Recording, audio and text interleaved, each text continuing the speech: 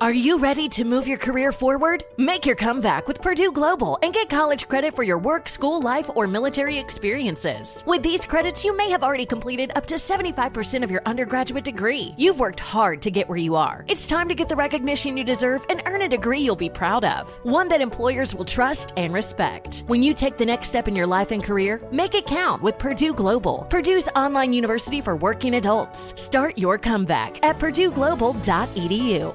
Infiniti presents a new chapter in luxury, the premiere of the all-new 2025 Infiniti QX80, live March 20th from the Edge at Hudson Yards in New York City, featuring a performance by John Batiste. The all-new 2025 Infiniti QX80 is an SUV designed to help every passenger feel just right. Be the first to see it March 20th at 7 p.m. Eastern, only on iHeartRadio's YouTube channel. Save the date at new-QX80.com. Don't miss it. 2025 QX80 coming this summer. Hi, it's Gabby Reese, and this podcast is powered by Laird Superfood. It was created in our kitchen by my husband, big wave surfer Laird Hamilton, and it all started with a simple idea. What began as Laird's secret for long-lasting energy on the waves is now Laird Superfood, offering a full range of delicious plant-based creamers, coffee, greens, and more. Visit lairdsuperfood.com and use the code GABBY2024 and save 20% on your first order. This is Unbreakable with Jay Glazer, a mental health podcast, helping you out of the gray and into the blue. Now, here's Jay Glazer. Welcome back to Unbreakable, a mental health podcast with Jay Glazer. I'm Jay Glazer, and let's call this the NFL Draft edition of Unbreakable. And obviously the draft this week, and who better to have on than my dude from Fox Sports, working for the NFL Network this week as well, Joel Klatt. And Joel's on here for a couple reasons. One, to give us our draft information. But number two, he has a story that most people don't know. Joel lives a sober life and the world doesn't know it. And I think it surprises people when I tell them that. So he's going to talk to us about that as well. So Joel Klatt, welcome to the show, brother. Man, I'm so happy to be here. So good to be with you, man. There's no doubt. So, and this is, by the way, so little background, yep. Jay and I don't get to work a lot together, even though we're in the kind of the under the same roof. This is the week that we get to like really dive in and work together, which is always exciting for me. And for years, you and I hosted the first round of Fox Sports Radio until you kind of better deal with us for NFL Network. Let's just call it how it is. That's true. I can't lie about it. But we still get to hash it out and go through all of our pre-draft process. The only downside about getting to do what I do now, which is like go and work on television, on the set, is that I don't get to see Jay basically, I guess, lack of a better term, like orchestrating the first round. I mean, Jay has all the information 5 minutes before anybody else does. And to sit there next to him and to see that and to see the connections and everything going on with the first round, that's what I miss. Yeah.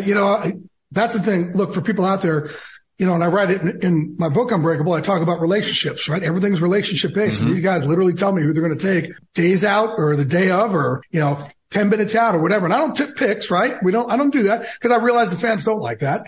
But Joel will sit in the room. We have it down. Joel will sit in the room with me and I'll talk on the phone. And I ask every time a GM or head coach calls, I have the same intro, right?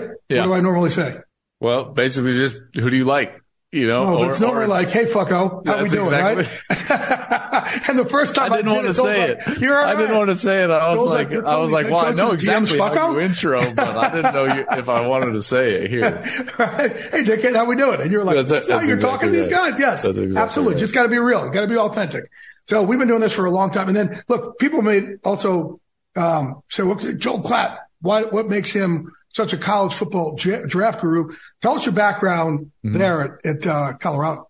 Well, so my background's a little bit unique, in the sense that out of high school, I actually played baseball and it was my better sport. And so I was drafted, Jay, to play minor league baseball and decided to go do that. By who? San Diego Padres. Right. And, went and did that for about 3 seasons and it was not going well.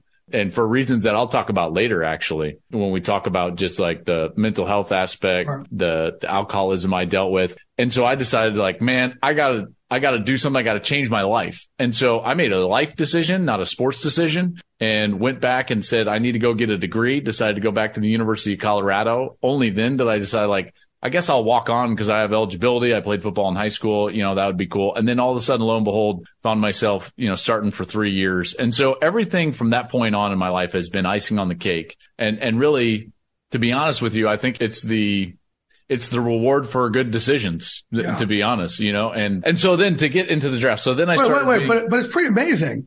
You took off 3 years, walked on, and it took you 1 year then to start for the next 3? That's pretty freaking amazing. I started as a sophomore. It's unreal.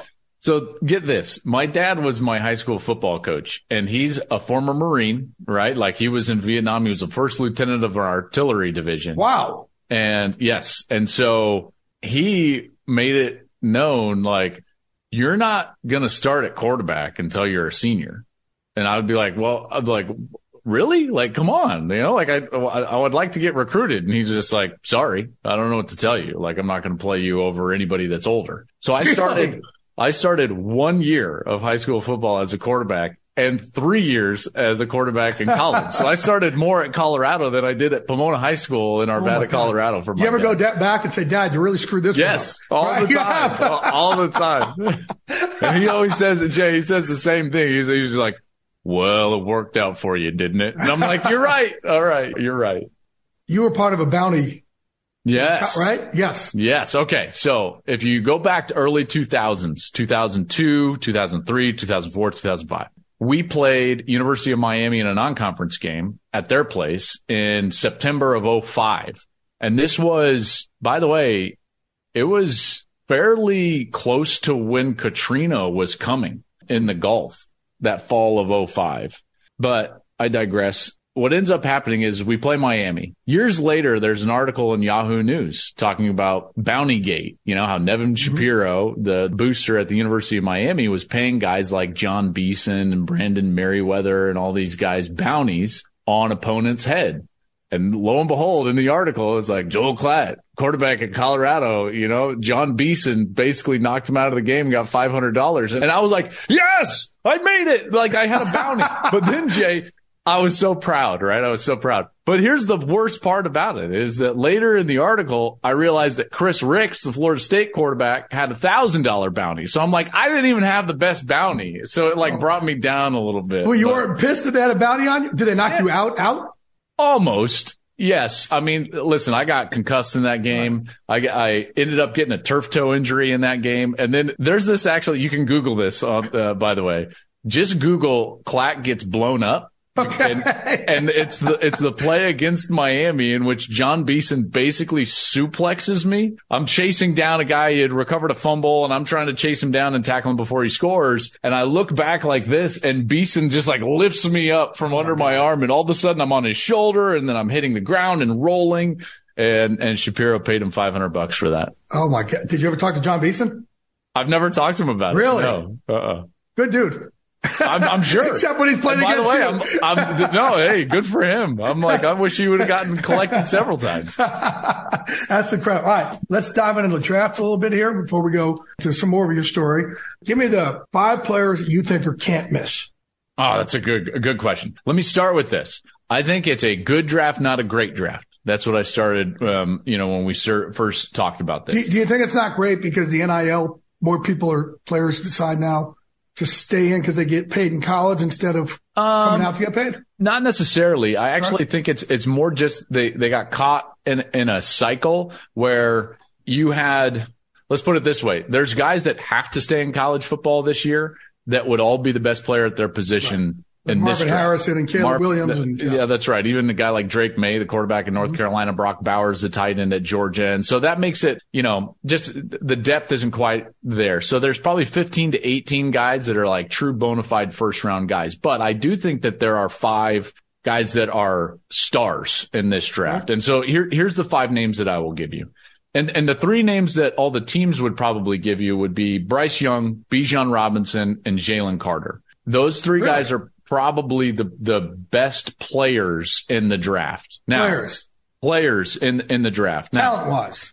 Talent. That's exactly right. There are some questions about Jalen Carter because of off the field stuff, showed up to his pro day out of shape, things that, I'm sure. And that's a huge problem for me. Like, if I wasn't at the combine because of a legal issue, how are you not busting your ass to make sure when you go to your pro day, that's right, you're in great shape, right? That's right.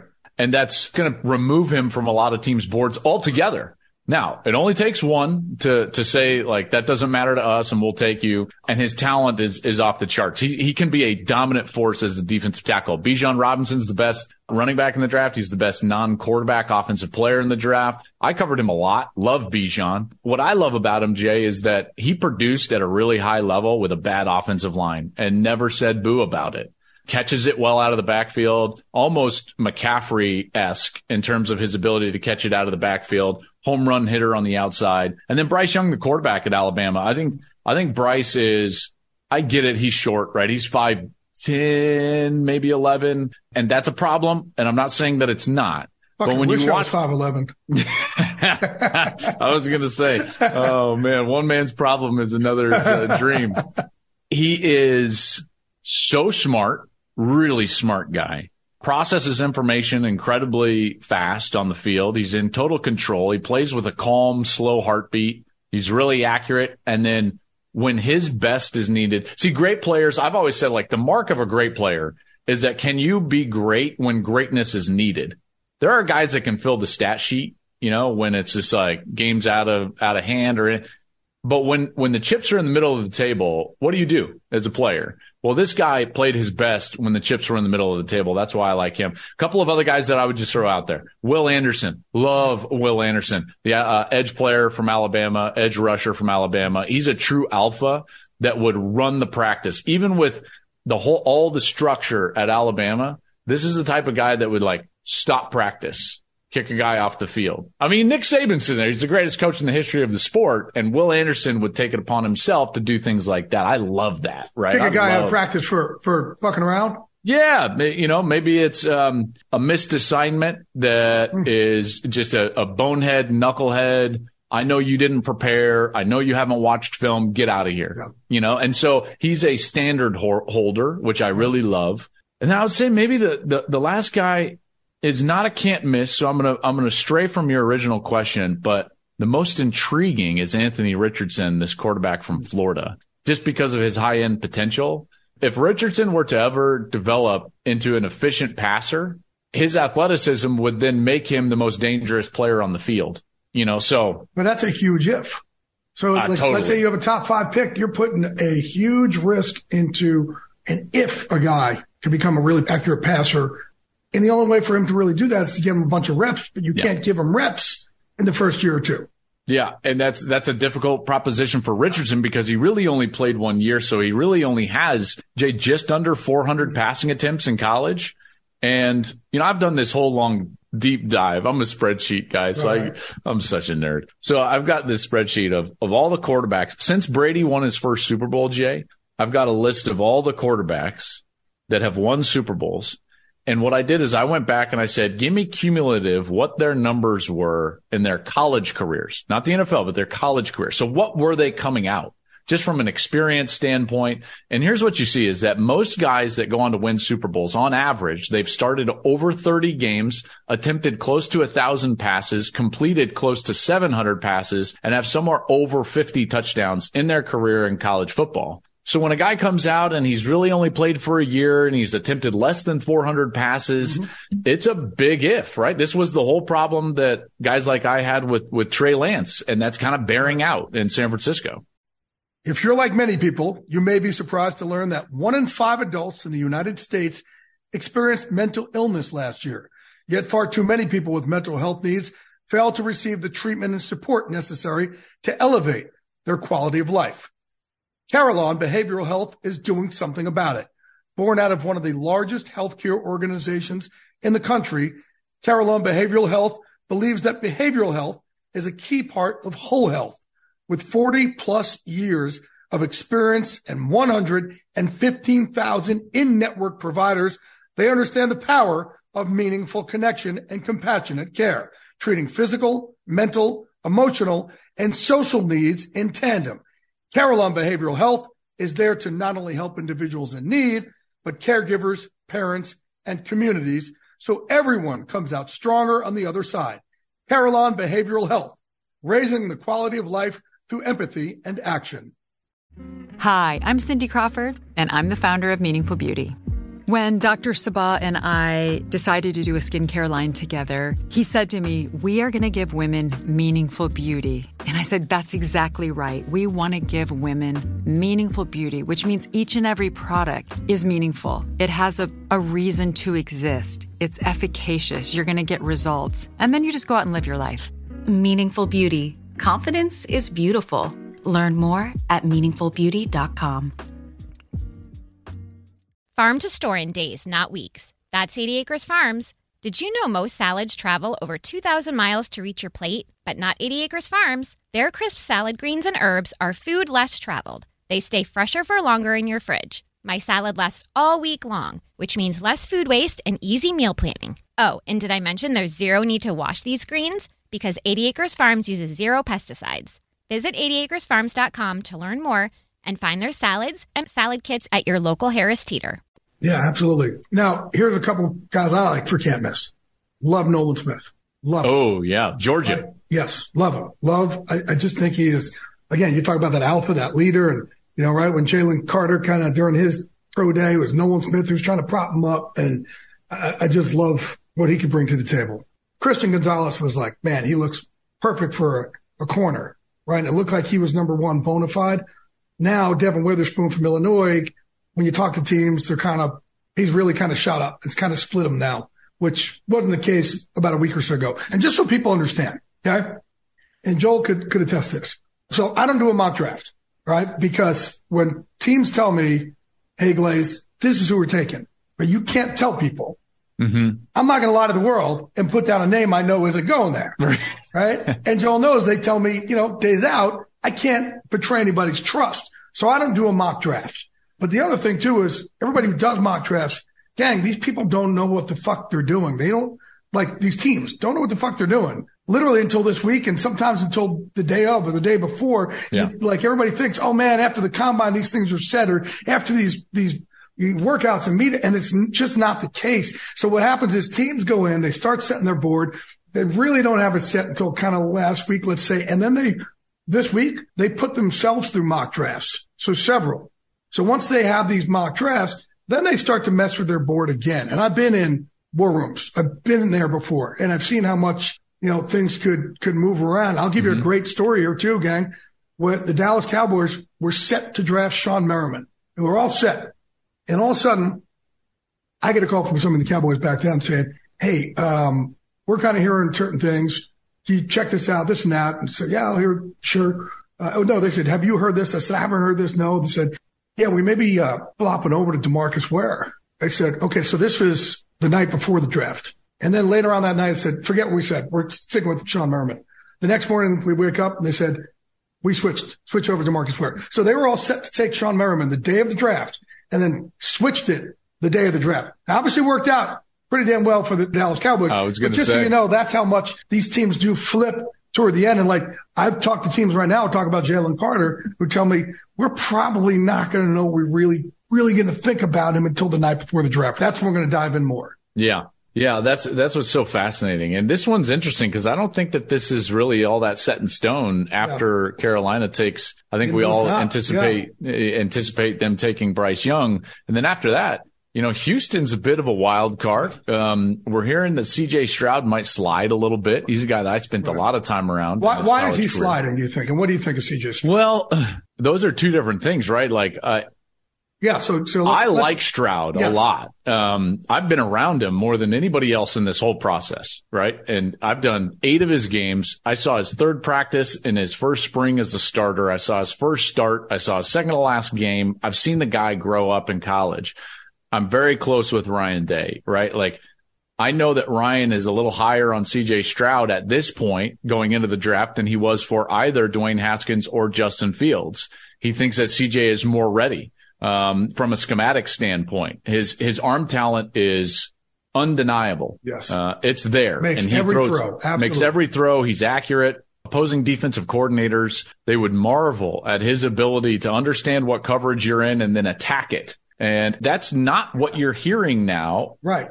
This smokescreen being thrown up. Maybe it's a smokescreen from Houston trying to signal to people that they're not definitely going to take him, so and that pick might be available. Why don't you come on up and get him? Mm-hmm. So because of that, there's this smoke about Bryce Young. Then the S2 cognitive test scores starts to get leaked out there. And now everyone's thinking to themselves like, well, now you can't take CJ Stroud because of this cognitive test. And I'm not going to sit here and bash the S2 test. I don't know a lot about it, to be quite frank with you. I've never taken the S2 test. I know that it got its genesis in baseball. It was really a test for hitters to see how fast they can process and recognize pitches. And then it moved over to the NFL about 7 years ago, Jay. And it's a This series. is the first year we're hearing about it. We never heard about it before. It is, but it's been going on for about 7 years in the league in this process. From the time like the first teams adopted it till now, I'm hearing that there's about half the league. You might know, you'd probably know better than I do. Maybe it's more than that. There are some people that really like it. Here's the argument is that we've seen guys have great scores on the S2 and not do well in the NFL. But what we haven't seen is a guy not do well on the S2 and then succeed in the league. So they feel like it is a red flag. Some people do. Now, here's what I'll say. It's a test that asks a series of, it's not a question-based test, but more of a picture-based test. So, for example, it might give you a series of 9 pictures that flash on the screen. Okay. It's kind of a virtual test that you're taking almost like a video game. And you'll get a series of 9 pictures. And then the question will come up and say, like, what was the 3rd picture? What was the 5th picture? What was the 7th picture? And how quickly you can answer those is measuring your, quote, cognitive ability. It'll give you a series of words like blue, red, yellow, and the color of those words will be different than what the color of the word is, right? So the word blue will be red. And how quickly can you touch the red button saying like that color is red? And so it's a series of all of this, and it's measuring how quick down to milliseconds you react. Okay. You know what else I think is being held against him a little bit? We're talking about how great his arm is and how accurate he is. And he can make every throw no matter where it is in the field.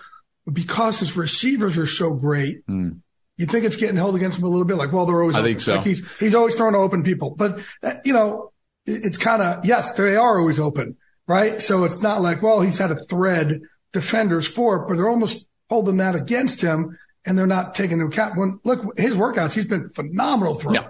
He throws it as well as anybody. I've had a couple of teams say like his combine workout throwing the ball was as good as they've seen. And what is he supposed to do? His guys are open and then he hits them. I mean, that's the offense he's in. Obviously he had great wide receivers, Marvin Harrison Jr. being one of them. Jackson Smith and Jigba, a guy who's in this draft, was one of them a couple of years ago. And then he threw to a couple of guys in his first year as a starter who really did well in the NFL last year, Chris Olave and Garrett Wilson. So yeah, that's all being held against him. I will say this test, this S2 test is asking me to not believe my eyes when I watch the film and I watch him process information quickly and choose trajectories and different velocities and do all of the things that this test is trying to tell me he doesn't do well, and he is doing them well. So, am I going to put a lot of stock into it? No. Do I think he should be taken with the 2nd overall pick? Yes. Is it going to be Houston? I'm not sure. So let me tell you a receiver that I love. You tell me where you have him.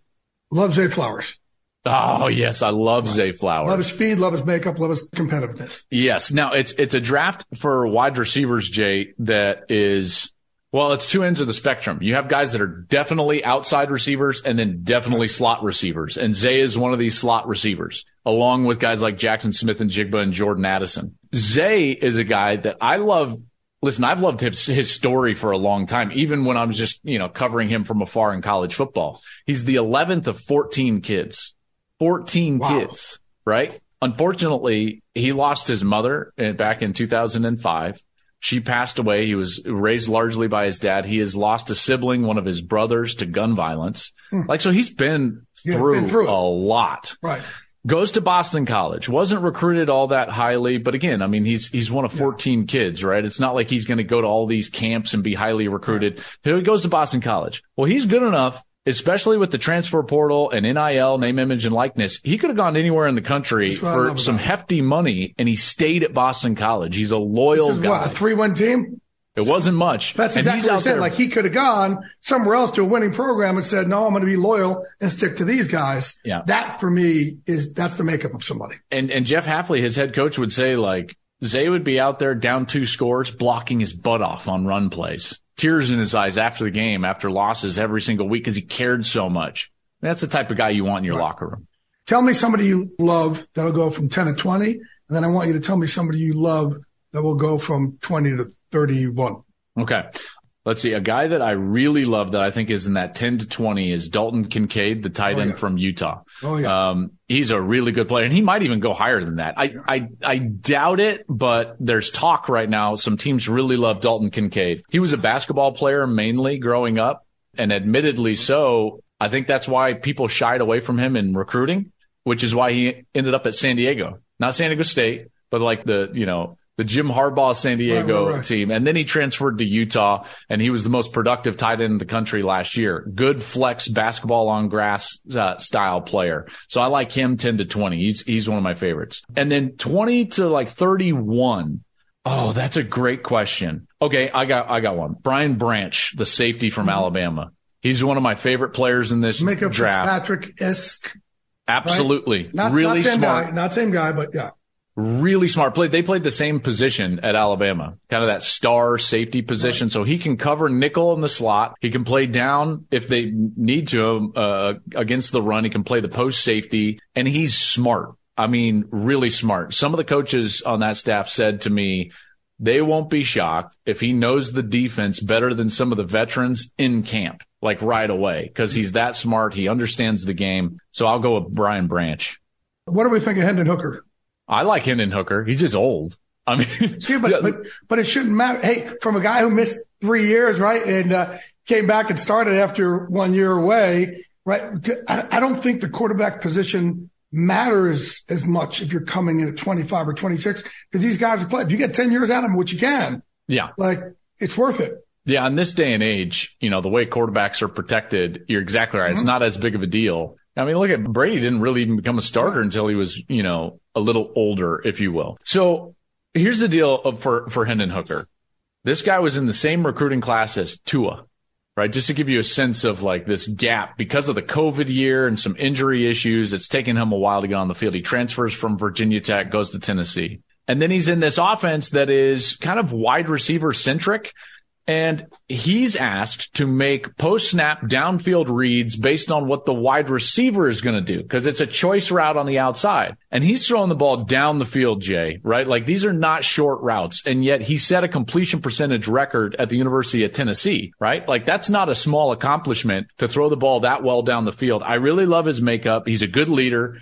I think that he's a guy that can have success. And I know he's going to have to heal up after this ACL surgery. He tore his ACL. He could have won the Heisman, right, if he would have stayed on the field. If he wins the Heisman, where do we think? Never tears his ACL. He ends up winning the Heisman. Where do we think we're talking about him getting picked?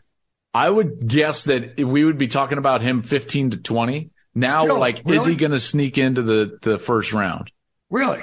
So you think he'd still go down there? I think if he won the Heisman, I don't know. I think he would have been kind of more of a bona fide top. Do teams really like him? I would imagine that they really like him. Makeup wise, yeah. Yeah. Yeah, but it's the same thing. Like, Tennessee's offense is really not conducive to the NFL, but man, his kind of work ethic, you think he's going to work himself into it. Mm-hmm. Right. And I like one of the things he said. He said, yeah, I'm older. That makes me more of a leader. That's right. Use it to your advantage. I can be more mature. Yeah. That's right. And he is. A couple of the guys I really like. You have him 30 and 31. Elijah Cansey, maybe because he's short, but I love him. But I think he's, again, Aaron Donald. Look, I do hate that we do that, but he is comparable, right? He's went to the same school, short guy, but he's relentless, right? He is so relentless and great work ethic. And man, I just think that he's going to come in with a chip, and I just think he's going to wreak havoc.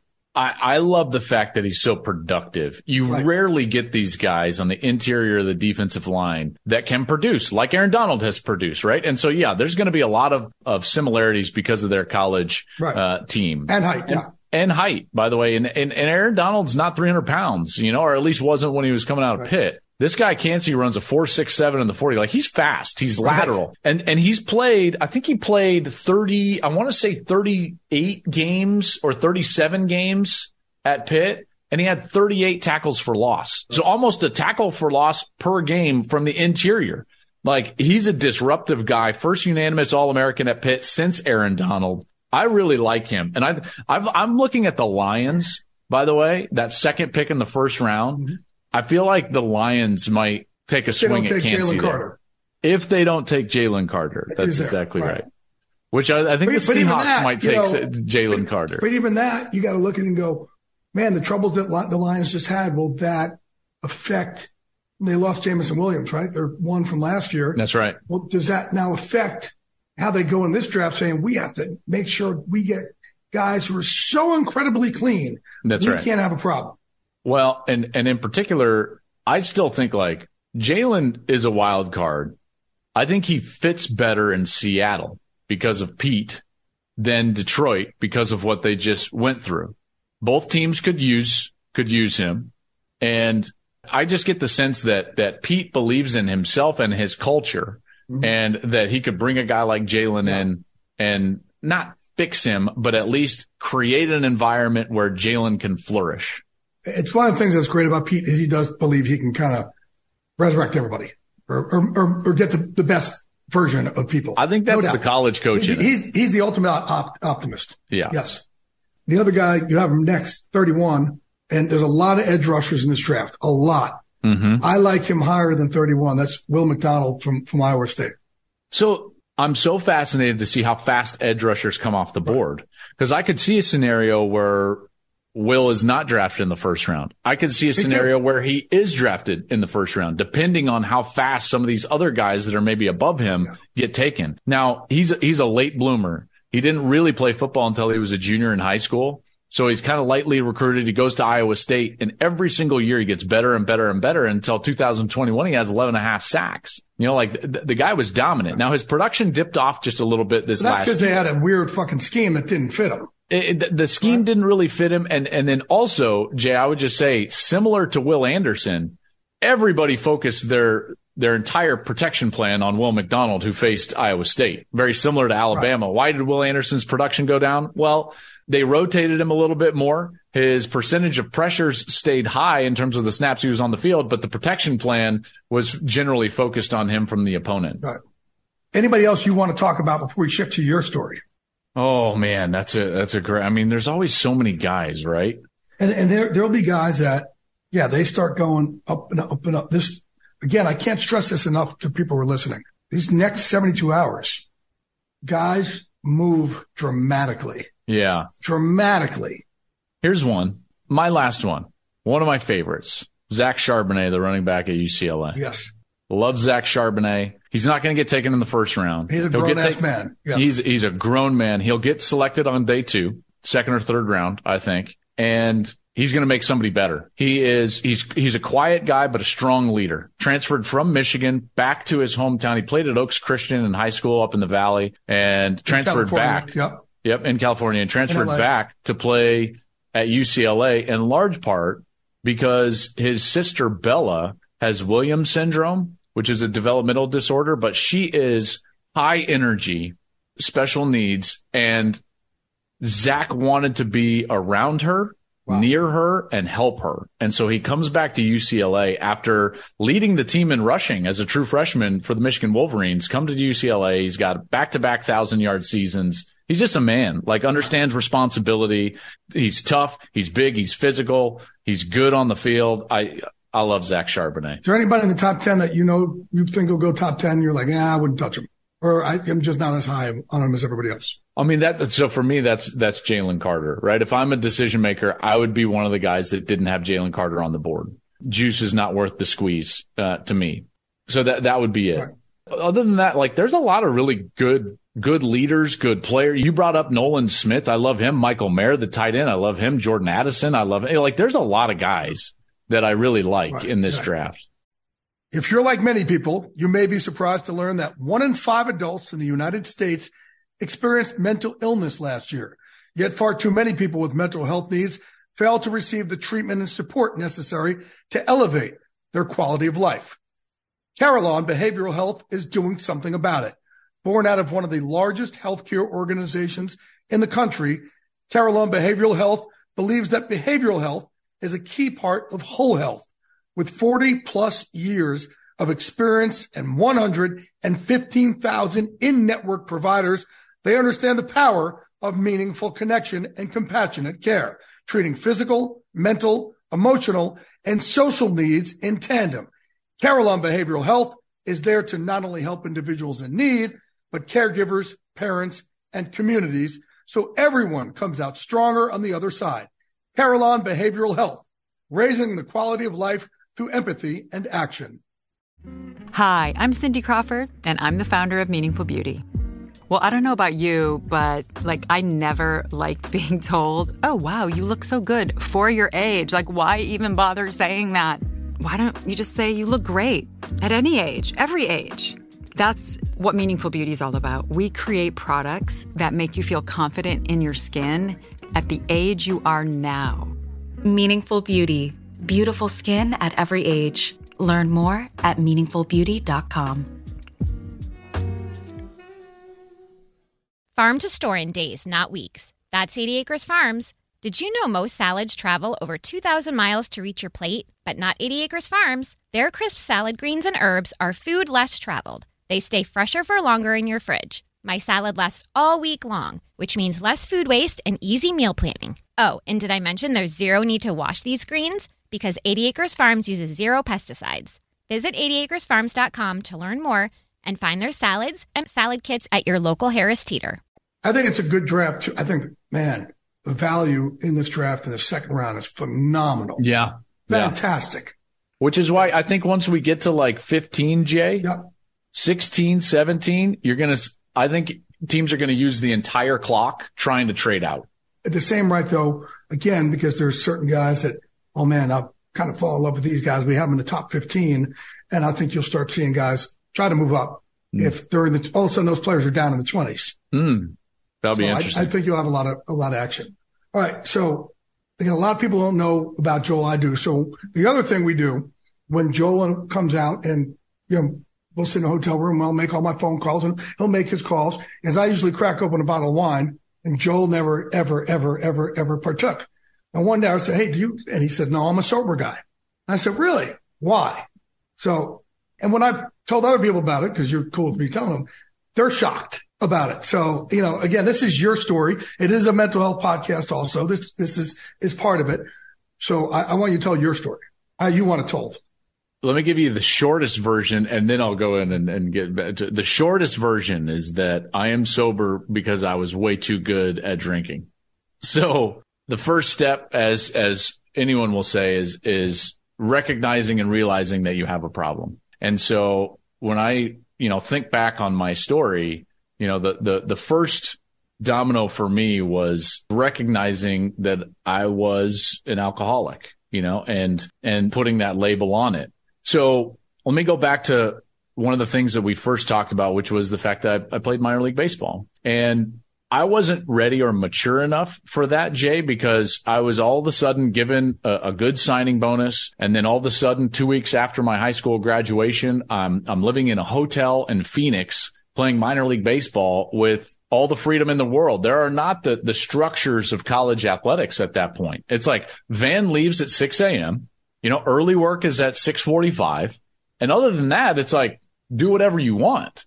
Well, that environment was not conducive for me. And when you throw onto that for the first time in my life, I started to struggle as an athlete, right? All of a sudden I had been this very good and successful high school athlete and youth athlete. And then all of a sudden you get out there with a wood bat, guys are throwing the ball harder, breaking balls are breaking harder. And I'm not hitting 500 anymore. Now I'm struggling to hit 200 or 250. And so my identity at that point, which was wrapped up in my success as an athlete, was being challenged.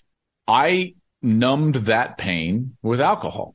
Did you drink in high school? Or did you start? I did in high school, and it became a bigger issue as I got later into high school, but then definitely in minor league baseball is when it became a big issue. And it started to be, rather than just in high school, I would do it socially on the weekends and kind of with your buddies and at parties. And then all of a sudden it turned into something that became more of a coping mechanism and a numbing mechanism. And that's the transition that ended up, sending me in a pretty poor direction for a number of years. And so what ends up happening, Jay, in my story is that, I end up leaving baseball in part because of the amount I'm drinking. I try to curb it. I go back and I start to play football, and it's pretty good for a good stretch. Now, it's not that I was totally sober, but it wasn't controlling me and I wasn't using it as a coping mechanism. I end up meeting my wife in college and we end up getting married. And then what ends up happening is very similar to the instance when I started losing my identity in minor league baseball early is football ends. And now I'm released from the Detroit Lions after being released from the Saints. And now I'm released from the Lions. And now I'm sitting at home. And now for the first time in my life, I'm just not an athlete at all. And no structure for the first time. I have no structure for the first time. And I was totally lost. And it was a dark, dark moment in my life. I got chills you talking about this. And, I grew up inside of a Christian home, and we had been to church, almost every Sunday of my life up until I went to minor league baseball. And it never really took root, And so, Jay, I didn't understand how to have my identity in something bigger than myself or the things that I was doing. And so all of a sudden I was just covered in this dome of darkness. I didn't know who I was. I didn't know how to define myself. I didn't know how to define myself as successful. I was just incredibly depressed. And that coping mechanism came right back like a freight train. And the only way that I could feel good or happy was to numb myself with alcohol. And so at that moment, I would become gregarious again and the life of the party. And I would think that people liked that version of me versus the version of me that was just kind of depressed and aimless in terms of what I was going on. So I was marred in depression and never addressed it. And so it became really the only area of my marriage with Sarah that was contentious was the fact that I would just continue to drink, and continue to drink. She hated it, obviously. And it wasn't until, basically 7 years into the marriage then, and about 6 years after I'm done playing football, where we get pregnant with our first kid. And so Henry is on the way. And Jay, I had one of those moments where you've got to hit rock bottom. And she was in pharmaceutical sales at the time. It's a little bit hard to tell the story, but I'm going to do it because I love you and I love what you do for people on this podcast. I'm choked up listening to it, man, because this is what brotherhoods are. This is what bonds are, man, and also for us to be of service is what it's about, right? This gets us through that stuff. I appreciate it. So she had a dinner with some doctors, and I was doing local radio, trying to make it in this business. And I had an afternoon show at the time, and so I needed to get dinner on my own. Not really thinking anything of it, I just decided to stop at a local restaurant. I think it was a Fleming's. It was a Fleming's, like a steakhouse, and there's Fleming's kind of all over. And it was happy hour still at the time. And I thought to myself, like, man, I'll just get like a burger. It's not like we had a lot of money, right? So I'm not trying to go in there for a steak or anything. I go in there for a burger, that like the happy hour burger at the bar. There was someone there that had a martini, and it looked really good, this guy at the end of the bar. And I was like, well, that looks really good. I'm going to have one of those.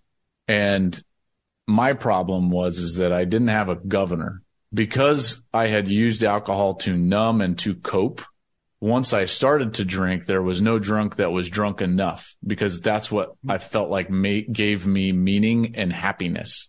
And so that martini turned into 4 hours and well over a $200 bill alone at a Fleming's and driving myself home.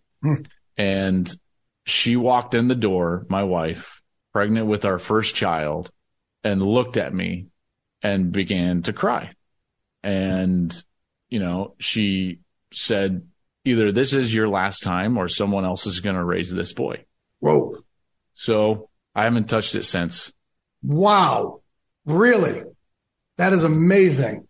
That is amazing on so many levels. Your inner strength to stop, because it's hard, right? But your love for her and for your boy that's one of the most beautiful things anybody's ever said on the show. That's incredible. I hope you're proud of yourself for that.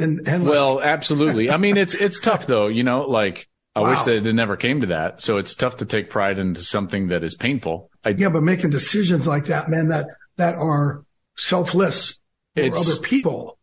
It's certainly the best decision other than marrying her, other than accepting Jesus as my savior. Like those are the most important, but that one is very easily one of the best decisions that I've ever made. It hasn't been easy. It's not like I just woke up and I was just like, hey, this is great. It took a lot of time. And what ended up happening, Jay, is that I had to then do the work that I think some are unwilling to do on the mental health side. Because again, I'll go back to, it was a coping mechanism and a numbing mechanism that I thought that I needed because I wouldn't lean in and do the work to actually focus on whether it was my mental health, the depression that I was suffering, my identity. Where is my identity? Where do I want my identity? How am I going to go about this life, without this coping mechanism? And so that's when I started to try to really do and lean into the hard work on the mental side. How long have you been sober for? So it'll be 12 years at the start of the football season. So 11 and a half. Does it get easier as time goes on? Certainly. I mean, it certainly has gotten a lot easier. I would say initially they were pretty drastic steps, but and I continue to do so. So for instance, and you never did this to me, which I always thought was, you never just would like push, and say like, hey, here's a drink. But I'm never going to do that to a sober person. No. Are you kidding me? Well, absolutely not. And I'm not saying, but even when you didn't know. So anytime I was ever offered or am offered a drink, I don't say no. I say, I don't drink.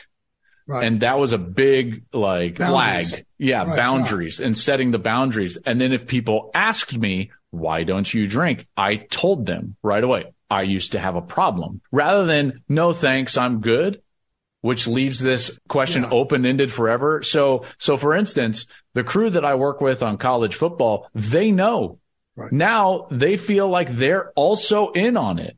Like if they ever saw me with a cocktail, they would tackle me, so those are the guardrails and boundaries that I've tried to set up is to be open and honest when people ask me, do you want to drink? And I say, no, I don't, because I don't drink.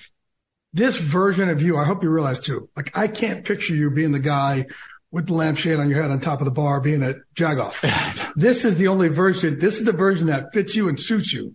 Well, thank you. And Joel is the nicest, kindest, best guy in our business. Like, man, and everybody who cocomes across him will say it. It's unanimous. Man. He's such a sweetheart of a guy. This is who you are.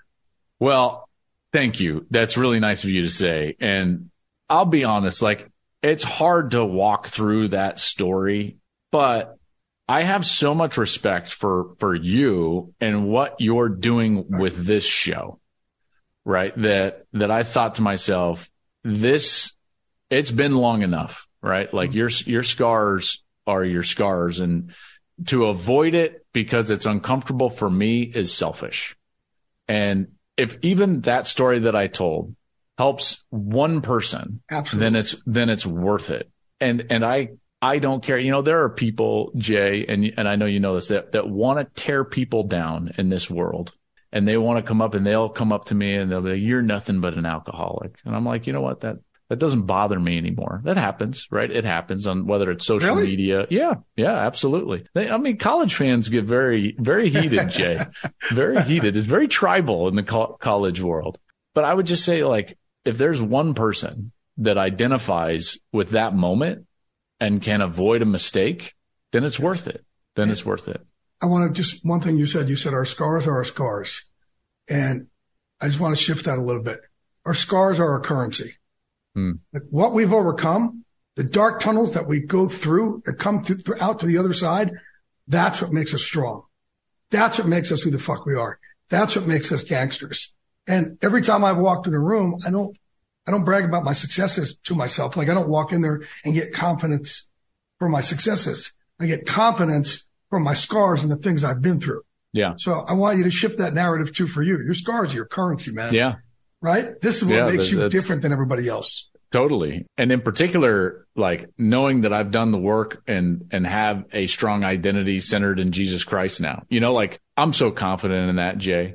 And for me, that carries my whole life. I don't get up. I don't wake up and go about a single day without having a time to pray, journal, read the word, and just get totally centered on what I know to be right and true. Give me your big break in this business, because I don't know that. Yeah, that's a good question. So it all went pretty fast. I was doing, after I get released from the Lions, during that kind of dark period, I was asked to do some regional high school football games on Fox Sports Rocky Mountain, just by a kind of a local, Yep. And I say, okay, I'll do it. But I was also an investment banker. So I use my economics degree and I'm going into investment banking. I'm working for a small REIT in the real estate industry at the time as well. This is 2006. And the broadcasting side, it's going fine. And they were like, yeah, we keep giving you gigs. And they're like, you're really good at this. You should do more. And I'm like, that's fine, but I have a real job. Well, then the real estate market tanks and I lose my job as an investment banker. And now I'm literally just unemployed. And the day I lost my job was the same day that my wife got that pharmaceutical sales job that I was telling you about. And that was definitely, a sign that she's like, hey, let's try it. Let's go for this broadcasting thing. You can do it. I know you can. So I ended up getting a small local radio show, continue to do just small, local and regional, maybe college football studio here and there. But the big break, to answer your question, I continued to badger the decision makers I love doing games. And so they put me on a couple of college football games on the B-level regional package of the Big 12. And I was just doing basically a random Big 12 game. I think it was 2009 or 10 when Texas Tech was playing at home against Kansas State. And this is under the Fox umbrella for FSN Southwest at the time. And I was doing the game, and lo and behold, I did not know this, but there was a younger but recently elevated president of Fox Sports named Eric Shanks in the executive control room in LA watching that game on a screen in front of him. And he's told me that I made a comment on a kickoff about how a returner's best attribute is decisiveness. And he said, I had never heard that. And I said, who's calling this game? And by the next year, I had a national package, a B package for Fox as they got into college football. And then within 2 years, I had been hosting shows and they brought me to LA to work as a host and a college football analyst, and kind of the rest is history. And by the way, the guy is talking about Eric Shanks, who's our boss at Fox, and Joel and I are talking about mental health. People have always been like, oh, weren't you afraid? When I came out with my book, Unbreakable, how I turned my depression and anxiety into motivation, you can too. Eric Shanks said, I would love for you to go down to the USFL and talk to all those players and coaches down there, and I'll buy books for every one of them. And I would also love for you to do a company-wide speech, and we'll Zoom it to everybody at Fox also, so they could feel included, anybody who's struggling and going through mental health issues. So he's kind of changed both our lives there. And it's, totally. And I've told everybody, kind of lean into your teammates, and that means lean into your coworkers. And at least my experience at work, no one is, not only have they not shunned me, they have given me a bigger platform to help others at Fox, which was a scary thing of, oh man, are they going to go, man, this guy's anxiety attacks every time he comes on Fox. Well, maybe he shouldn't be doing this. Instead, that's not the way they went. Well, and I know that you talk about it in your book, but like when you find that team, man, lean in. And, no doubt. And in particular, those that wish and hope and will work for the best in your life, versus those that won't and will tear, and finding those people are really special. You've certainly been one of those in my life. Like I said, the only regret is that I wish we could work together more, but this is, this is kind of the moment in time in the schedule that we get to do this. And you guys got to understand, I've been doing this now. My first draft is 91, but I've been, covering the NFL since 95 or 96, and really on top of the draft for years and years and years. I don't let anybody hear anything. And Joel will come in there and he'll sit there and, man, we'll share everything. And I'm a lone wolf. I'm not ESPN where there's 80 people doing this stuff, or NFL Network where they all work together. I've always been a lone wolf. It's just kind of me. And then, when I met Joel, I'm like, man, this is I can finally have somebody else to lean into on stuff. And it's been fantastic. And I'll take Joel's list and I'll bring it to head coaches and GMs with me saying, hey, this is not my list. It's Joel Klatt's. That's who I go off of. And they'll kind of look at him and be like, man, Joel's good. Wow. Tell him, right? Man, Joel got good stuff. And, we won't go over who those guys are. But you never cease to impress, these guys with your knowledge. And you talk about having a great teammates, man, and you are an amazing teammate to me. Thank you, man. I'm proud of you for coming on here and using this platform to help others, man. That's, absolutely. You're a rock star, brother. Again, That is Joel Klatt. Good luck this week doing the draft for, not with me, which sucks.